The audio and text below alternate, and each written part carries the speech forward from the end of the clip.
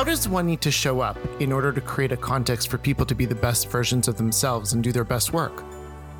What are the practical skills and tools that boost one's practice of leadership in order to do that?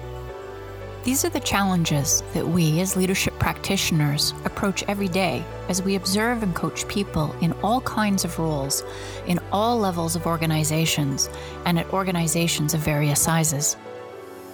In this podcast, we'll share our experiences, the experiences of the people we support, and what we see is working. I'm Jonathan Rosenblatt. And I'm Marlene Jabrowski. Welcome to the Leadership Practitioner Podcast.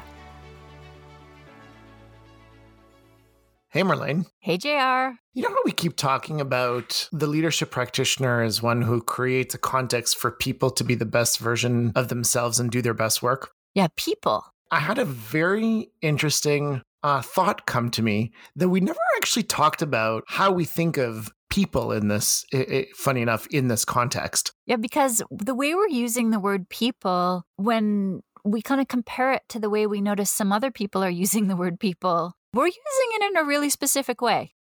When we're talking about creating a context for people, people in this case is not an entity.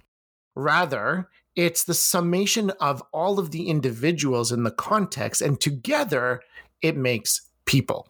And let's maybe spend some time unpacking why that definition is important.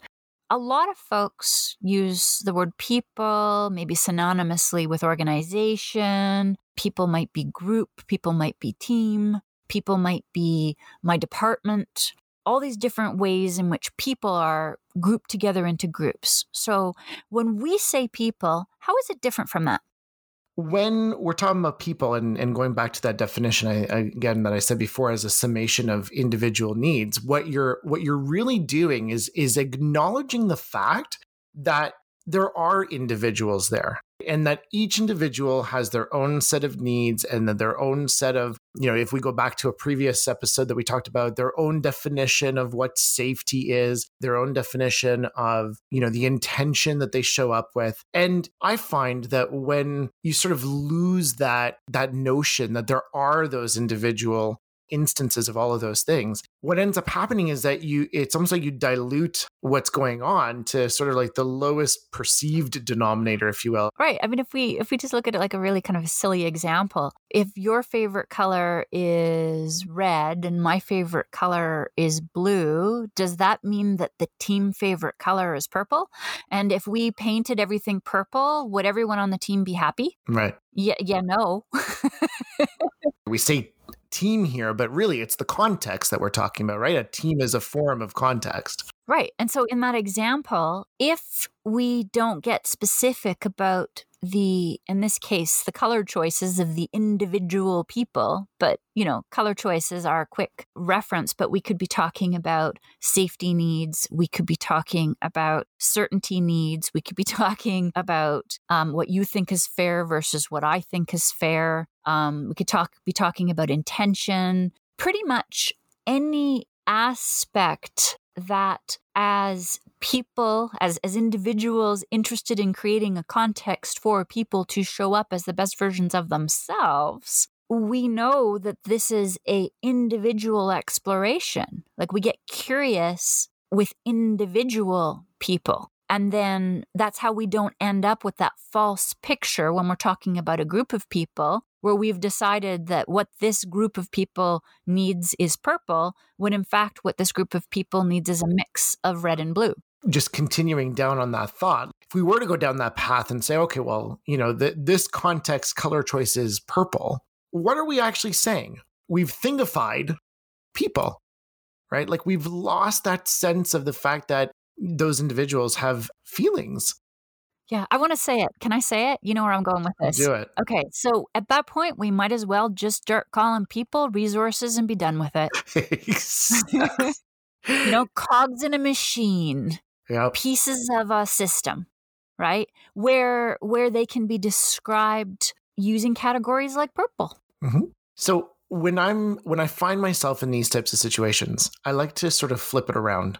And rather than looking at, and I kind of said this before, like sort of like what is the lowest perceived denominator of everybody here in this context and sort of landing on that, I find in these types of situations, if I truly show up with the intention of creating a context where, again, these people can be the best versions of themselves, I use that as an invitation to, rather than dilute it down, I like to invite it to elevate up. And what I mean by that is making a point of even more so putting in that connection, and even more so exploring curiously and all of the different practices of the framework, so that by myself operating at that level higher within that context, my hope is that I invite others to come to that same level, also realize that everybody around them within the same context too is an individual, and then also get curious about, what does a connection mean with the other people in this context?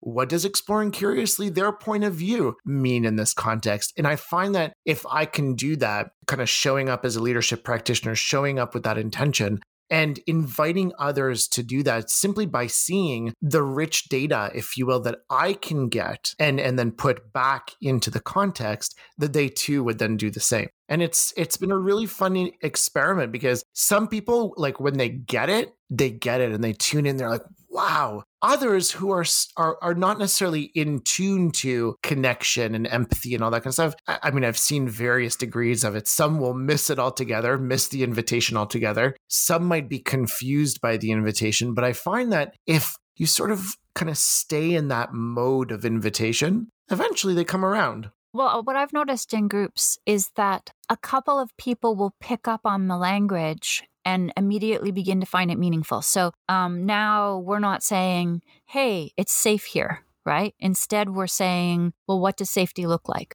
And a couple of people will feel inclined or get why that's an important question and then begin to speak to it. And other people, they might glaze over a bit, or other individuals might glaze over a bit, or this isn't that meaningful to them. Yet, as they continue to do their work, what they sometimes do notice, this is what I've observed, is that they may notice that the group as a whole has begun to shift away from groupthink. They'll notice that there are more ideas on the table. They'll notice that although we're entertaining a lot more possibilities, we're coming to decisions often quite effectively. And so it's not so much that everyone picks up on this, because from their perspective, that's just not the way they're wired. That's not where they're coming from. But they do notice the effect, and they appreciate the effect. So it even just a couple of people within a group of people doing this, what I've noticed can actually change the tone enough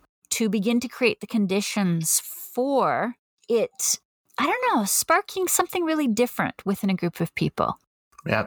And I think that spark is ultimately what can have a lasting impact on that context, right? And hopefully when you do it enough times, that context can repeat for that set of people. And then maybe, just maybe, as those people branch off and do, show up in the instances where they're the ones trying to create context for people to be the best version of themselves, that kind of sparks like, that feeling that I got from that other context, let's say with Marlene, that feeling was really amazing. And so now I'm going to try to recreate that here. Mm-hmm. I've had people approach me afterward and say, well, how did you do that? And they were present, they could perceive the difference, they could see the effect, they liked the effect, and they weren't conscious about what was different. And what was different was that I was modeling connecting with people as individuals, and they weren't quite ready to perceive that yet, but they could perceive the effects. And then later on, they would try to do the same thing, and maybe it wouldn't have the same effect. And then they would come back, and they would come back to myself or other people who were part of that context and say, well, what's different? And often that's the piece. When we work with a coachee who is working with a group of people, and I mean, obviously, you can start along a spectrum. If they're referring to everybody as a resource or telling them how they're feeling, that's a place to start. But even in instances where people have a really intuitive, compassionate relationship to the group of people they're working with, if they're still working within a system that is asking them or nudging them to think about kind of optimizing the group, right? Mhm. And they're steeped in that organizational idea that and I'm going to use the word team again, but team can be any group of people with a shared goal. But they're often organizationally asked to form teams. And that often is understood as, well, just name the people. And once you've got the people, treat all the people the same and make the same thing happen. And what they were not quite able to put their fingers on, but were nevertheless able to experience the difference, and came back kind of on a second take and said, well, what was that difference? The difference was we weren't proceeding organizationally. We were proceeding person by person by person by person. And that was qualitatively different in effect. You're reminding me of back in the day when I was on my own leadership practitioner journey and kind of starting to figure all this stuff out. I would often walk out of situations where, it was like, because what we're talking about here, really acknowledging and respecting individual needs and not thingifying people, not bringing things to this collective definition of people. There's a natural tendency to want to see an immediate result. And so I would walk out of these interactions, these contexts, whatever, and I would be like, I don't know. Did I think I showed up with that intention.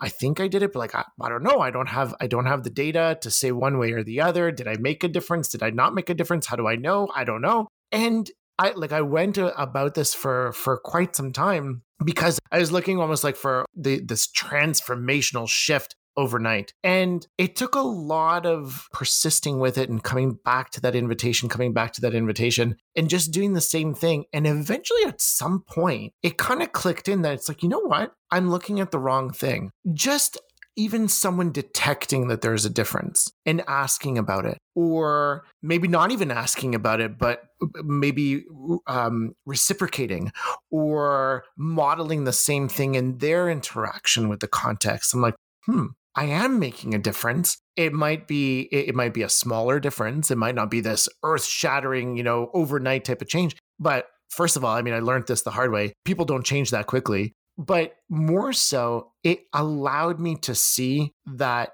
even though sometimes it doesn't feel like I was making a difference, I was doing something because there was a shift. And even in the smallest of ways, people noticed and did something with that, whatever it meant to them, but they did something with it. And it was an amazing sort of way to think about, people are not, like, this concept of people is not a thing. People are a summation of all these different individuals, and every individual in the context is going to respond in a completely different way. And that complete different way is the beauty that I was looking for. Mm-hmm. It's a different approach to changing a system. Because you do not go head on, we're going to change the system. It's more, what is the individual impact? What is the individual effect? What are all of these relationships doing? And then cumulatively, oh, hey, we've changed the system. Yeah, all these individual effects are what creates the context. Right. Mm-hmm. That was the kicker that, it sounds kind of obvious to me, at least now when I say it, but it was not obvious to me at all in the moment because I didn't know what to look at. And now looking back at it, which again is funny because the reason why I became aware of this thing was because I saw it modeled to me. I didn't know what was going on at that particular point in time. It was only when I started to be like, what's different here? And then I said, I don't know what's different. I like it. So I'm going to do it too. It was only after those additional connections that it actually clicked in and started making sense. So I'm curious what our listeners take away from this conversation. And I'm wondering, when you're out in the world engaging with people, what are the tells? What helps you understand that you are engaging with individuals and not this sort of groupthink, thingified idea of people? What tells you that you're really in the zone of connecting with people as individuals? How do you know that you're doing that? And then similarly, how do you know when you're not? Mm-hmm. And when you detect that you're not, what can you do in the moment to flip it around?